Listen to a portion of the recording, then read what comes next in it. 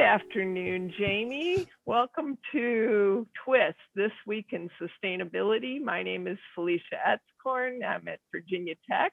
Good afternoon, Felicia. I am Jamie Ferguson, and I am based in Emory, Virginia at Emory and Henry College, and I'm currently at home in Alabama. Today we're going to talk about lead. Lead is used in a number of different places in our life, so we'll be talking about lead in gasoline and its correlation with violence. We'll talk about lead in batteries, car batteries. There's still lead in pipes, so this is going to be a big one. The EPA just changed its rules. Jamie's going to talk about that. And then we're going to talk about lead in car paint and a green chemistry substitute for lead in car paint and how that came about. So I don't know, do you want to, we could just, let me tell you a little bit of the history of lead in gasoline. So in the 60s, they invented tetraethyl lead. So it has four, that's the tetra part, four ethyl groups, which are two carbon greasy chains attached to lead. And this was an anti-knock additive to make engines run smoother. So it was a very heavy, but as you burn the gasoline, the lead would get into the air. And so basically the whole time I was growing up, the lead levels in air were going up. And then in the mid 70s, when I was maybe in high school, they were coming down again because they figured out that it was a bad thing. Or maybe it wasn't till the 80s. But basically, there was a time period when kids were growing up with breathing a lot of lead in the air. And it was bad because lead is a neurotoxin. And it's been shown to decrease, like they can correlate blood lead levels, BLLs, blood lead levels, that's hard to say, with violence and with a drop in IQ. And, you know, the correlation with violence is really difficult because there are other confounding factors like poverty and the urban environments where the highest lead levels are also where there's a lot of poverty. So there's environmental justice issues going on with this, but we do know that lead is a neurotoxin. It would make sense mechanistically that it could have an effect on development, intellectual development. Say one more thing about the correlation of lead in gasoline. As it was used more and more, the rate of violence in the United States went up and up. And then when they quit using lead in gasoline, it started coming down again. The other thing, though, that happened was that abortion became legal. And there's also a strong correlation with legal abortions and a drop in violence. So they think it's two factors. The drop in violence since the 70s is correlated both with the drop in the use of lead in gasoline and with the legalization of abortion.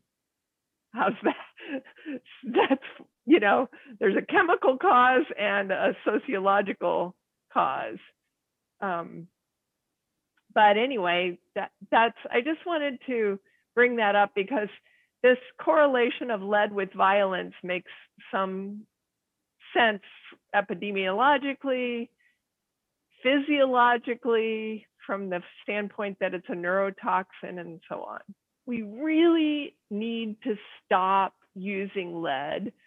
And And then when they did stop using lead, basically what they were using as an anti-knock ingredient for gasoline was ethanol.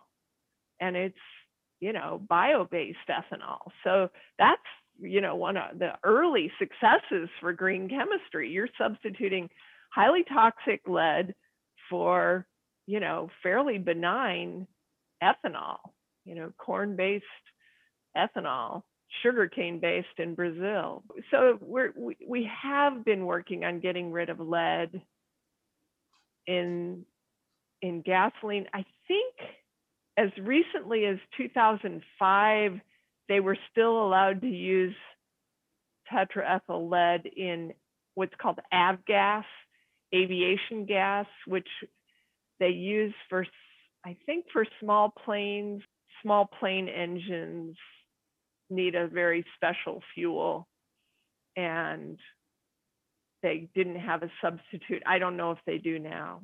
So there may still be lead in avgas. Let's see, what else?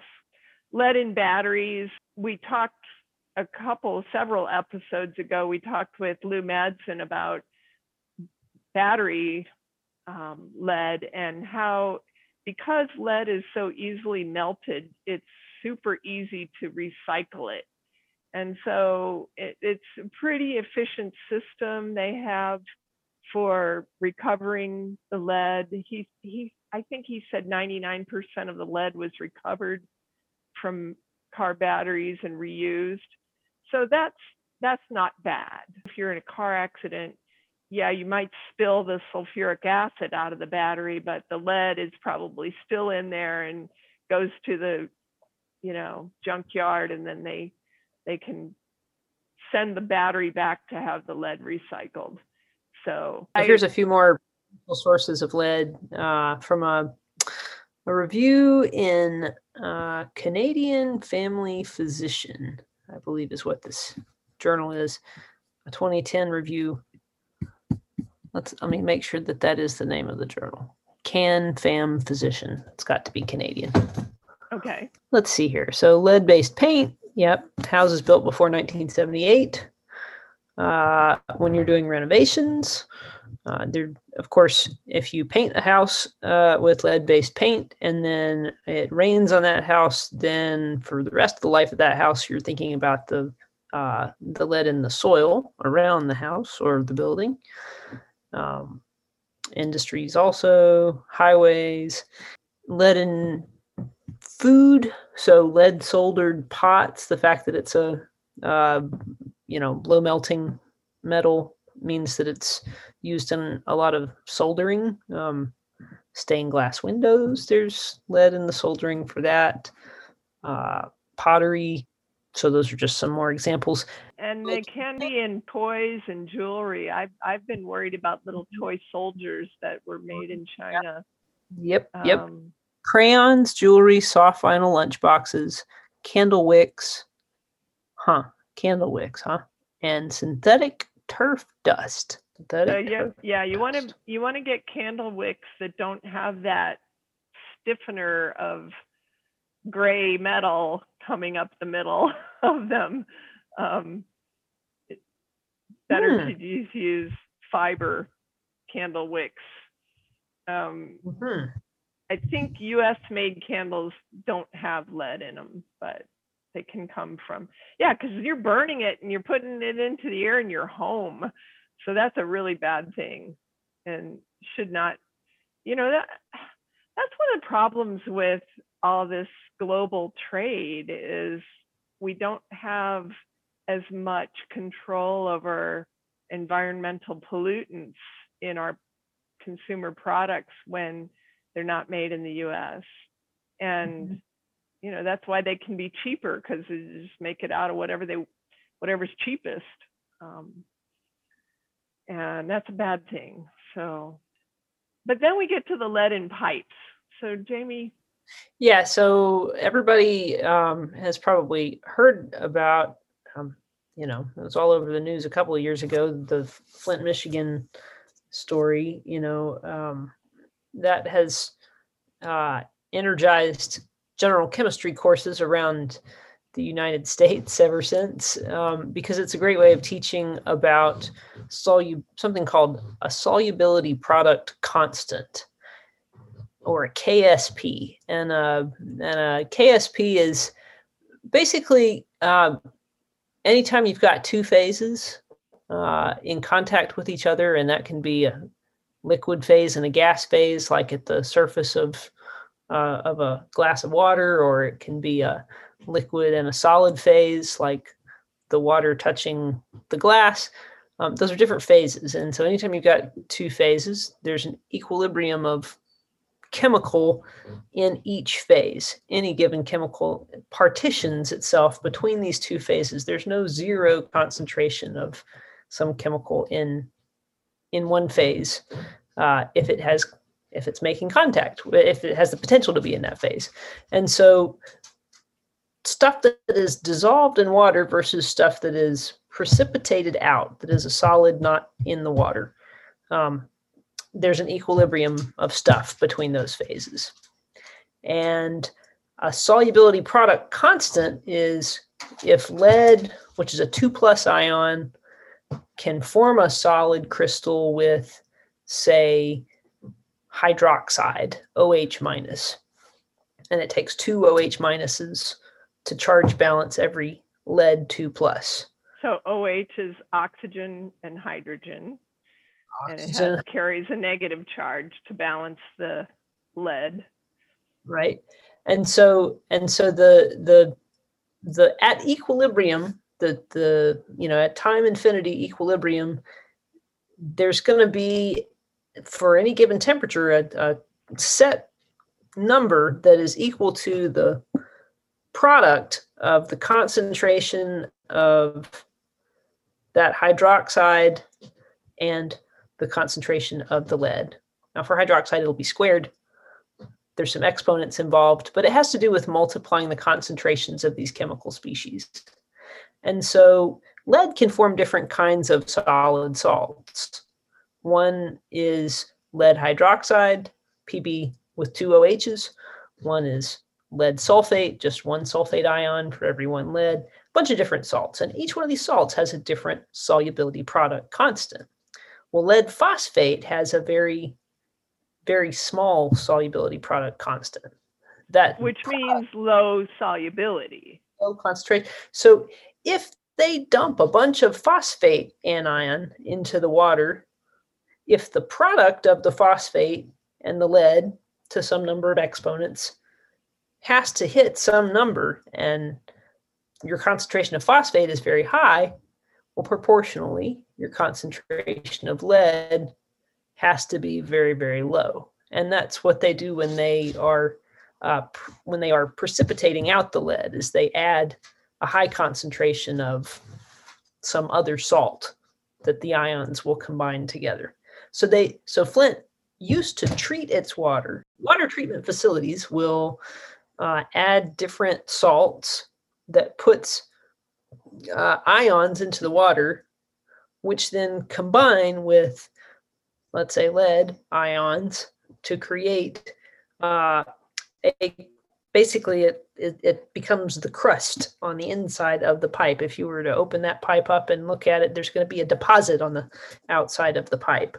And so that's how they control it. They also that KSP, that solubility product constant, it also is sensitive to the pH of the water.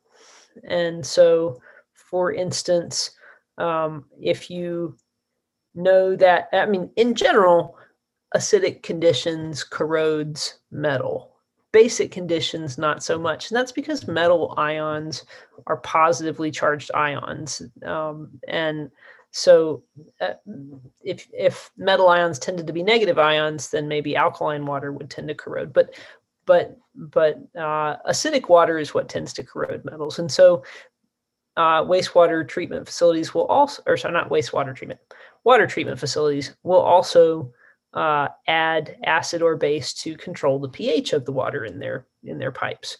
And so both of those things were discontinued in an effort to get cheap in Flint, and these things happen in other places too. Those salts, those inputs cost money, and so did the personnel, and so it was cutting corners in that way. But what it allowed to happen was for the lead in the pipes to leach into the water. Now, how the lead would leach is that lead in a pipe, in a lead pipe that you would see, that's lead metal, that's lead zero.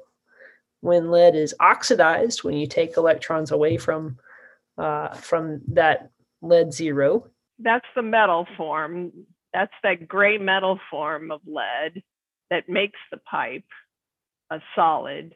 Then it becomes lead 2+, and lead zero is not water soluble. Lead 2+ is much more water soluble. And then when you oxidize it, you're taking those electrons away, making it positively charged, which makes it soluble to some extent, like you're talking about with the KSP. Right. Because like dissolves like, and water is partially charged as a solvent. And so it dissolves things that are charged very well. Doesn't dissolve uncharged things very well. So that's what happened in Flint. Did you know that Mark Edwards, who's my colleague here at Virginia Tech, also discovered lead in pipes in Washington, D.C. And that was how the Flint activists found out about him. He got serious runaround from the water treatment plant people, where they were avoiding him and they were not sharing data with him or not telling him about what they were doing. And he ended up getting records of blood lead levels in children from hospitals. Like they what do they call that, where they remove the identifying information from the records? Anonymized. Yeah, they anonymized the data and basically kind of gave him blood lead levels for children over a certain period of years. And he was able to figure out that, yeah, they had changed what they were doing to treat the water, which was causing increased corrosion and causing the lead levels to increase in households. And it depends on the age of the household, but as late as, I think, 1990, a lot of the households, at least they use solder, lead-based solder in the pipe running from the city to the house. But a lot of those old houses have lead pipes running from the city lines to the house. And so it really, this treatment that you've been talking about is critical. It's really critical, how they treat the water. Because the thing that pH will do is lead zero, the lead metal, gets oxidized by dissolved oxygen in the water, and it becomes lead hydroxide. And so even though, so the and lead hydroxide has a very low KSP, a very, very small KSP. And so that is that's the crust that would form on its own if you did nothing. You could not add any flocculants, I think is what maybe flocculants is something else. Anti-corrosion. Yeah. Anti-corrosives. You could add no phosphates at all, and you would still, with water, water that at neutral pH, there would be some very thin layer of lead hydroxide on the outside, on the inside and outside, really. That's what's going to happen to some lead that's exposed to air. But that KSP, there's an equilibrium constant that nature obeys, that is related to the product multiplying together, the concentration of lead and the concentration of hydroxide, really the concentration of hydroxide squared. But if you allow the water to get more acidic, those acid ions are going to combine with the hydroxide. The H plus and the OH minus is going to combine, form water. So you're consuming the hydroxide, or rather the acid in the water is consuming the hydroxide. And as it's doing that, if that hydroxide concentration goes down, then the lead concentration goes up, because the two are going to balance each other out. It's lead concentration times hydroxide. Hydroxide gets smaller, that lead's going to get bigger to reach that same equilibrium constant. And so that's why it was important to, to control the pH, which they stopped doing as well. So these are things that can happen anywhere that all water has some pH, and so therefore, anywhere that has lead in pipes can have this happen. It wasn't anything specific to the Flint water or any additional. Oh, it can definitely happen anywhere, and that's what people don't understand. This wasn't something that's only happening in Flint, Michigan, or in Washington, D.C. This is all over the country. Do you want to go ahead and talk about the new EPA rule and what that actually is doing? There's a new rule submitted as of, I think, December 22nd. And the rule change has been submitted from the EPA. There's still time for Joe Biden's administration to make amendments to it. If it stays in place as is, it will be enacted in about 3 years. And so, some people are excited about these new rules because it's an update of the lead rules for water. Some people don't think it went far enough. So what does it actually do? According to its own fact sheet, that's called the LCR, which is lead and copper. Copper's also in this rule. So the LCR, lead copper rule overview that EPA put out, it is going to better protect children. It is putting more onus on the utilities themselves for testing, and it closes some loopholes that utilities could get out of having to replace lead pipes. So how does it do that? Well, schools have to be tested, first off. So the old rule had no federal requirement for community water systems to test for lead in school buildings. And community water systems, you just think of any municipal water treatment facility in your community. So for us, I think it would be the Washington County Service Authority. So whatever is your water provider. Now they have to test. They have to test for lead in schools. It changes the trigger level of what concentration triggers action. So it used to be, I think, 15 parts per billion, and it's been lowered to 10 parts per billion. Schools. What about the replacement of existing lines? That's a new thing. So I have it here. The old rule, so this is from ABC News. While the old rule theoretically included a 7% replacement rate, it was riddled with loopholes and off-ramps. We only saw 1% being replaced. With our new requirement of 3%, we'll see 3 times the replacement rate under the old rule. And this is a quote from Wheeler, EPA Administrator Andrew Wheeler. So besides the testing, they think they're going to get 3 times as much replacement, but it sounds like they're going from 7% replacement rate to 3% replacement rate, but they're getting rid of all the loopholes and off ramps.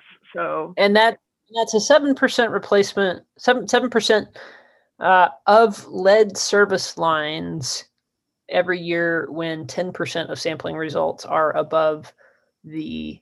Oh, see, this is what's a little bit confusing. Um, under the new rule, under the new rule, water systems will be required to fully replace at least 3% of lead service lines each year when 10% of sampling results are above 15 ppb, parts per billion. The new rule's real 3% replacement rate, they say, is going to do more than the unmet 7% rate. So that's a little bit, that's where the debate is, people are saying, well, how is this an improvement? You're saying we're gonna solve our low enforcement, low implementation problem by just making the rules more relaxed. But I don't think that's the only. I think you're right that it's the combination of let's make it an attainable replacement. Yeah. That is not going to totally break. Because the Washington County Service Authority, or name your local water treatment facility, is not made of money, and it costs a lot of money to replace these lines. It costs somewhere between, I read somewhere between $150 and $300 per meter to replace. Wow. To replace the lead lines. So, replacing is going to be a long-term, slow procedure. Yeah. There's another solution to the not permanent solution, but another proposed solution is just zapping the lead pipes with electricity. Is a way of creating a more even coating of this deposit that would keep the lead from leaching. So there was a story in Scientific American last year that was called "Zapping Lead Pipes with Electricity Could Make Them Safer for Drinking Water," and they had a quote in there that said, yeah, between $150 and $300 per meter for replacing, and so there's a lot of lead pipes under the ground. We don't really know for sure where they are. The way to find them even is to test the water and see where there are problems. Yeah. So I do want to talk about the replacement. What are they going to replace it with? And it's most likely going to be a polymer. I don't know for sure. And sort of the gut reaction everybody has is, well, they must be using PVC, polyvinyl chloride. But the problem with PVC is the chlorine. Every third atom is a chlorine. And so that's a lot of chlorine in that plastic. It is made from the monomer vinyl chloride, which is extremely toxic to the workers in those manufacturing plants. And it has the potential for devastating accidents from those manufacturing plants. Vinyl chloride, I think it's a gas. Experimental boiling point of vinyl chloride is 7 Fahrenheit minus 14 centigrades. Yes, it's a gas at room temperature. So PVC, yes, it's very stable in the long run, but it's made from something that's not safe. And to avoid accidents, the thing is to not use hazardous things. So I'm not a fan of PVC. So 25 years ago, I discovered that a lot of copper was leaching from my pipes in my house out in the country. And the way I discovered this was that there was a blue-green sheen of mica-like stuff on my cat's bowl, and she wouldn't drink it. She would not drink the water. So I actually I was in charge of creating a freshman chemistry lab.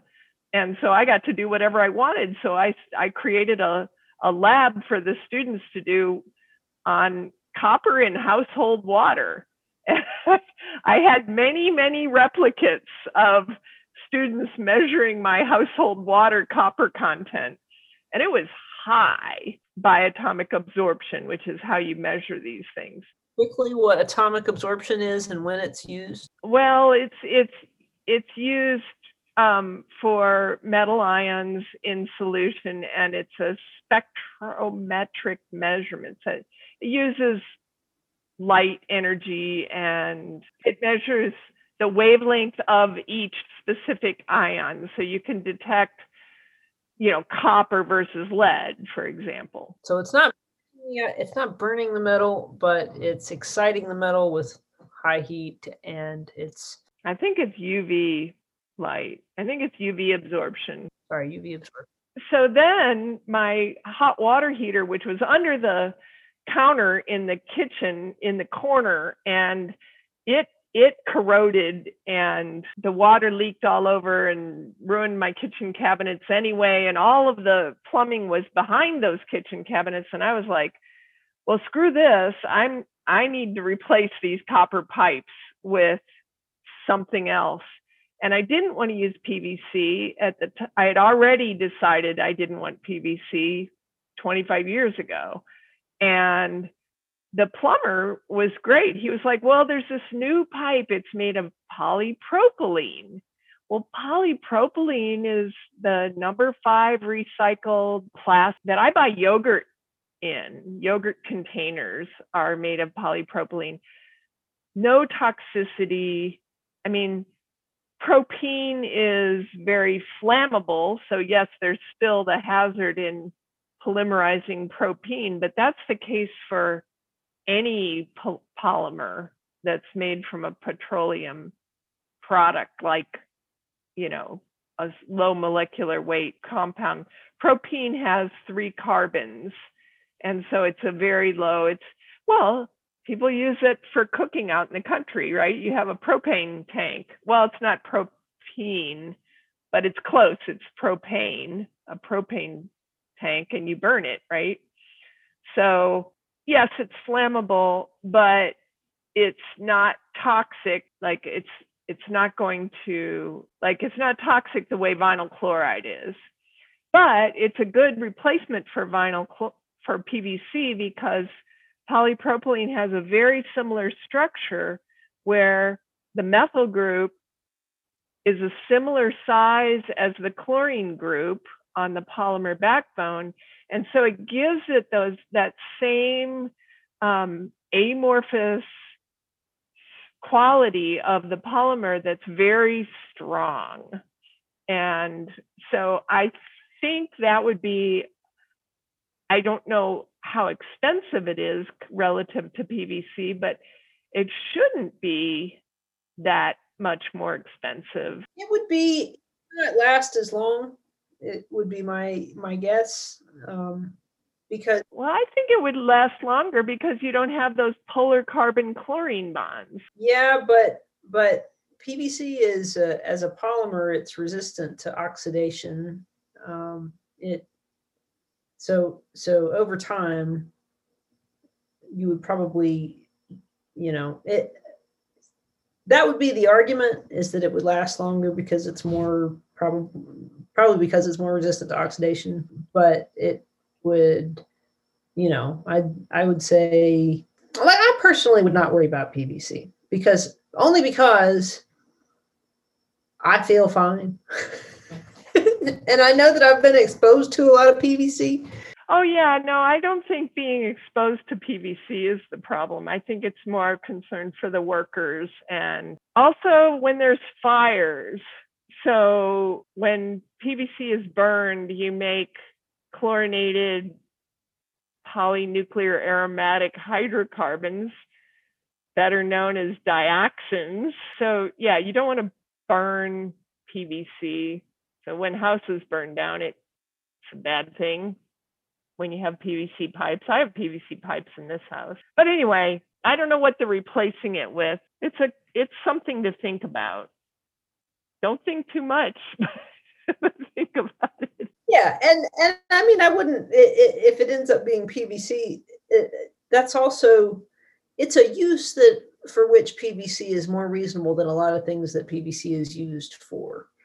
If you use PVC to make some disposable, if you use it to make a baby carrier that only has a, one baby lifespan because you're supposed to buy those things new, then you're generating something that's going to go into the skip or not get recycled. And but if it's something for which it's going underground, you're not having any likelihood of it catching on fire because it's a groundwater pipe, and it's going to have a long life as that chemical product. That I don't have as big of a problem with. I think that's appropriate. But well, here's a summary of the differences, a comparison. PVC cooling tower fills tube settlers. Working temperature is from 35 to 65 degrees. Polypropylene cooling tower fills tube settlers. Working temperature is up to 80 degrees. And that's for what application? Cooling towers. So I don't know.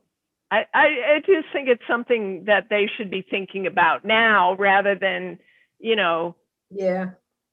just ramping up production of PVC pipes. We should talk about it. We should think about whether polypropylene or PVC is better. This is just a company website that makes both types of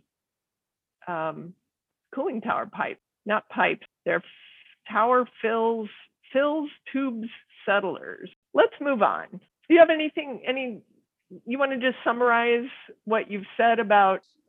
Just to say a few things. So to mention about the loopholes that they closed, because we didn't really talk about the loopholes. I think that if it's the water treatment plant that's on the hook for the levels of lead, they used to be able to retest and kind of test their way out of. Right, with high flow rate. So the way to get a good accurate reading of the lead in the service lines is it has to be water that has sat in those service lines for, I think, 8 hours or so. Then you need to flush the pipes enough that the new rule is it's something called, I think, the 5th liter rule, that you need to flush more than 4 liters of water before you sample, and that then ensures that you're getting water from the service lines and not from water that has been sitting in the pipes of the house. That means you're going to get a concentration that reflects water from the wastewater facility. So they don't let you pre-flush anymore, where you get the water out that's been standing. It needs to sit in the lines for that long. You need to flush enough water that you are getting water from the service lines. And these are lines that connect the house to the main lines that run through. That's the lead service line. Or it's that intermediate, the country road in between. That's the problem. Those are the lead pipes. So you need to also not take the aerator off of the faucet. Right. Because the aerator somewhere that those crumbles, the scale of those salts, those lead salts that would form on the inside of the pipe, if pieces of those salts break off, then they all collect at this filter right at your faucet. And so they can't take that off. They have to leave that on there. You're supposed to clean that every so often, by the way. And if you're in a rental facility, you should check and make sure that aerator is there, because sometimes renters take it off and use it as a pipe screen. That's what my landlord told me. Oh, okay. Yeah, so those were a few. So no pre-flushing. You have to flush enough water to get representative water from the service authority, and no removing of the aerators. Those are just some examples of some loopholes that they closed. Right. And then they decrease the replacement rate from 7% every year to 3% every year, but by closing the loopholes, they think they're going to get better compliance. Right. And that's for community water systems that test and find that over 10% of their water Right. has the problem of going above 15. That's something that I'm a little confused about whether, so 10 ppb is the acceptable limit, but I think if 10% of your if you're a water provider and 10% of your pipes are showing over 15 ppb, then you have to implement a program whereby you are replacing at least. But by the way, they have concluded that there is no safe level of lead, that you are going to have neurological effects, especially on children. Yes. At any level. So there's no safe level. We need to get the lead out of the pipes, period. However we get it done, faster the better. But let's think about what we're replacing it with and not just assume that,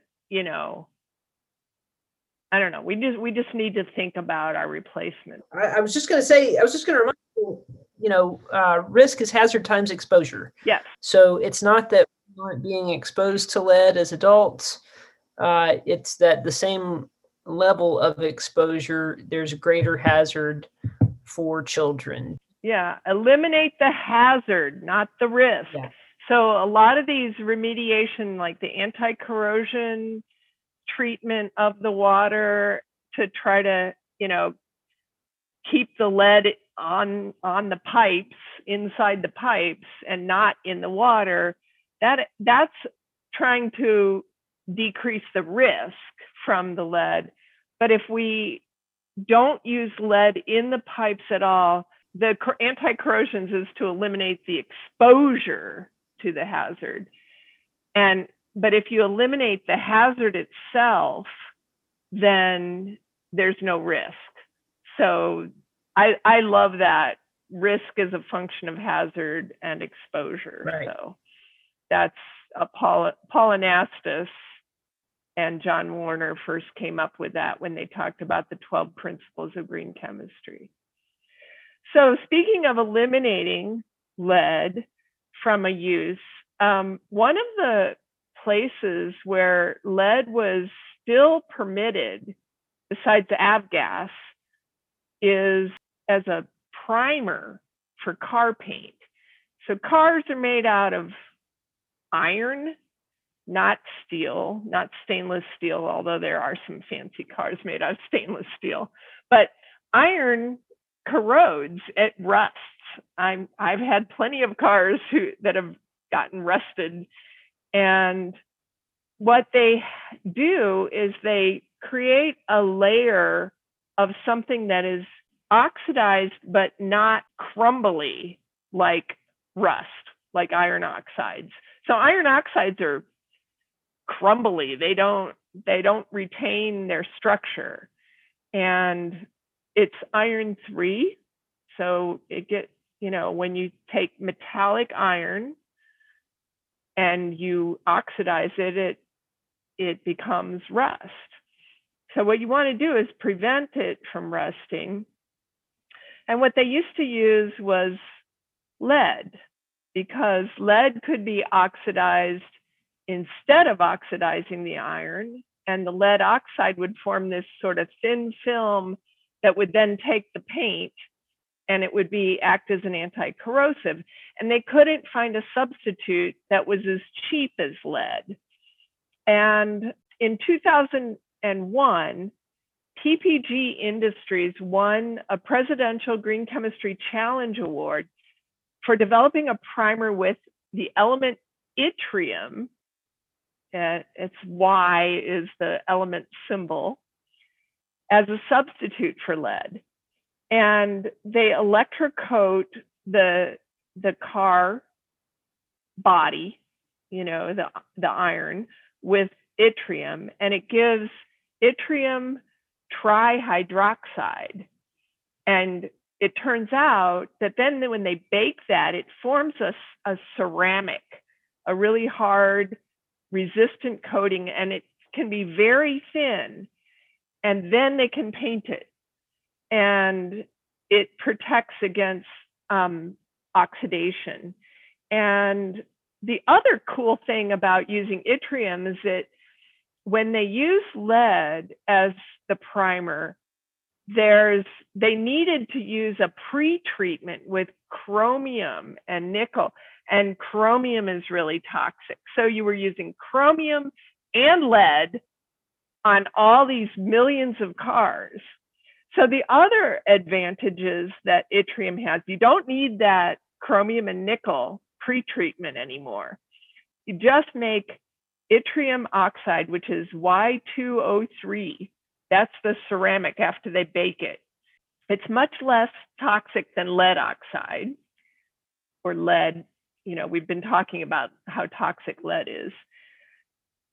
Yttrium is also more earth abundant than lead. So in terms of earth abundance, in the Earth's crust, yttrium is 33 milligrams per kilogram and lead is 14 milligrams per kilogram. So it's about twice as abundant. And then geopolitically, it's very evenly distributed, widely distributed. Yttrium is widely distributed across the planet. So you don't have those geopolitical factors like when we're talking about batteries and cobalt being a problem because it was mainly found in the Republic of Congo in Africa, which is been in geopolitical turmoil for a long time. Another advantage of yttrium is that the reduction potential is more favorable than lead. Now, what does this mean? All it means is it takes less energy to plate it out on the iron than it takes to plate out the lead on the iron. So it's about a twofold advantage. It's a twofold improvement in earth abundance. It's a twofold advantage in terms of the reduction potential. Not only that, yttrium is, I think it's in the first transition metal row. Let me get my periodic table here. No, it's in the second transition metal row, and it's very lightweight compared to lead. So this is interesting to think about. Just that yttrium coating decreases the weight of the car by several kilograms. Mm-hmm. So that makes it possible for it to be more fuel efficient. So we have these four things, you know, that make yttrium so promising. And I believe because of this PPG Industries primer, they were finally able to just say no more lead in car paint in about 2005. And so I think most cars that are newer than that, my son still has a 2001. He has a 2001 Corolla. Oh. So probably has lead paint. Yeah, that's the problem with those cars. They last forever. Well, it's a problem, but you know, it's also in terms of the energy that a car uses in its lifetime, 50% of the energy goes into the manufacture of a car. So the longer you can drive a car, the less energy, you know, but it's a trade-off with more fuel efficient cars or electric cars for that matter. Okay, but we're now off track. That's the power of green chemistry. I also just want to say, you know, kind of putting it in context, you know, something that car paint and, you know, the lead pipes, where those two meet is this idea that metals in an oxygenated environment are going to create they're going to have electrons taken away from them and create these oxides. I think I said lead hydroxide, but there's a, you know, equilibrium between lead hydroxide and lead oxide. Right. So this is just something to know. If you have a piece of metal, you know, if you have a copper penny and it sits, Does it stay copper forever? No, it turns blue over time. It oxidizes over time. You know that this happens to metals in your life. It happens to the metals that your car is made out of. They used to use lead. Now they've found it's basic. The lead was being used as a sacrificial oxidant, to put it on top of the iron because it's bad for the iron. And they used lead because, well, we could have a whole podcast, or it's kind of a thread. The chemistry that we use is the chemistry we inherited, and there's a rich history of society using lead. Why? Because lead is easy to obtain from ore, and it's related to that low melting point. So we're moving, and it's malleable. It's easy to form into different shapes. So taking what the chemistry we've inherited, and constantly improving on that. So I'm going to wrap it up. So we talked about lead in gasoline, and that I didn't mention it, but alkyl leads, as opposed to lead oxide, are volatile, and you breathe it in, which goes into your bloodstream really quickly, goes into your neurological system really quickly. So that was really terrible. And then we came up with a green solution, which was the replacement of tetraethyl lead with ethanol. Very green replacement, anti-knock ingredient. And so that was a good thing. And we talked about, I believe, MTBE in between there, but we didn't talk about that. Well, MTBE, yeah, we didn't talk about that because that had toxicity and it ended up in our water system and it was bad. That's good enough. MTBE was bad. And ethanol was the ultimate replacement, and it's a good thing. But ultimately, we want to do away with gasoline entirely. So we'll get to that. And then we talked about lead in pipes and the new EPA rules, trying to replace the pipes at a faster rate, because if we don't use lead in pipes, then we'll be okay with our drinking water, at least from the lead point of view. There's lots of other hazards that we have to worry about with drinking water. Emphasize that it's a big job and it's not going to get done immediately. No.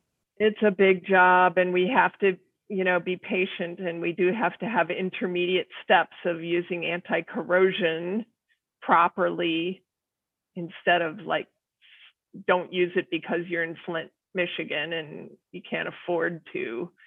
You can't afford not to. You got to take care of your people.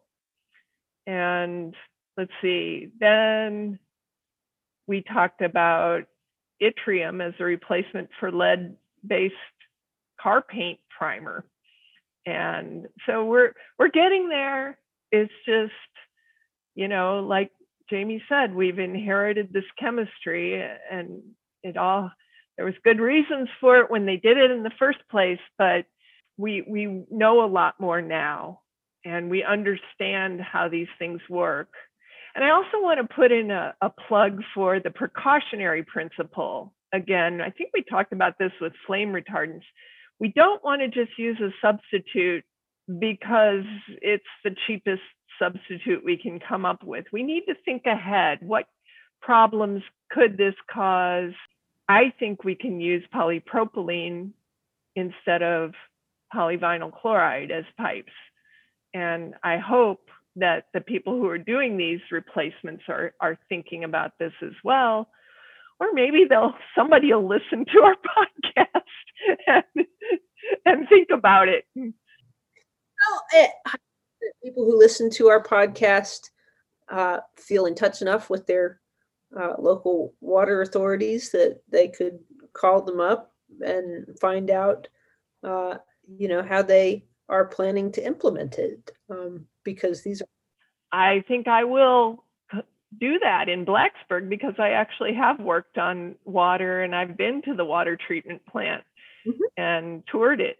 And the engineer that runs it is a good guy. He's trying to do the best job he can, but he's got to work with the town of Blacksburg and the town of Christiansburg and Virginia Tech, which is the gorilla of the three. This has been another twist. This Week in Sustainability. My co-host is Jamie Ferguson from Emory and Henry College in Southwest Virginia. It's been a delight to talk to you, Jamie. My name is Felicia Etzkorn, and I'm at Virginia Tech. I record, edit, and post these podcasts. And I'd like to thank you for listening and hope you'll subscribe and hit the like button or rate our podcast. We're not getting any ratings. I know people are listening. I'm getting some feedback on that. So thank you for listening, and have a better 2021 than 2020. Yeah, that sums it up. Everybody have a wonderful New Year's, and we'll see you in it to talk more sustainable chemistry. So, signing off. Just want to remind you to think about things. Don't think too hard, but think about it. Good night. Good night. I've been told it's hard to run with the way to go. On the other hand, I heard it said it's just as hard with the way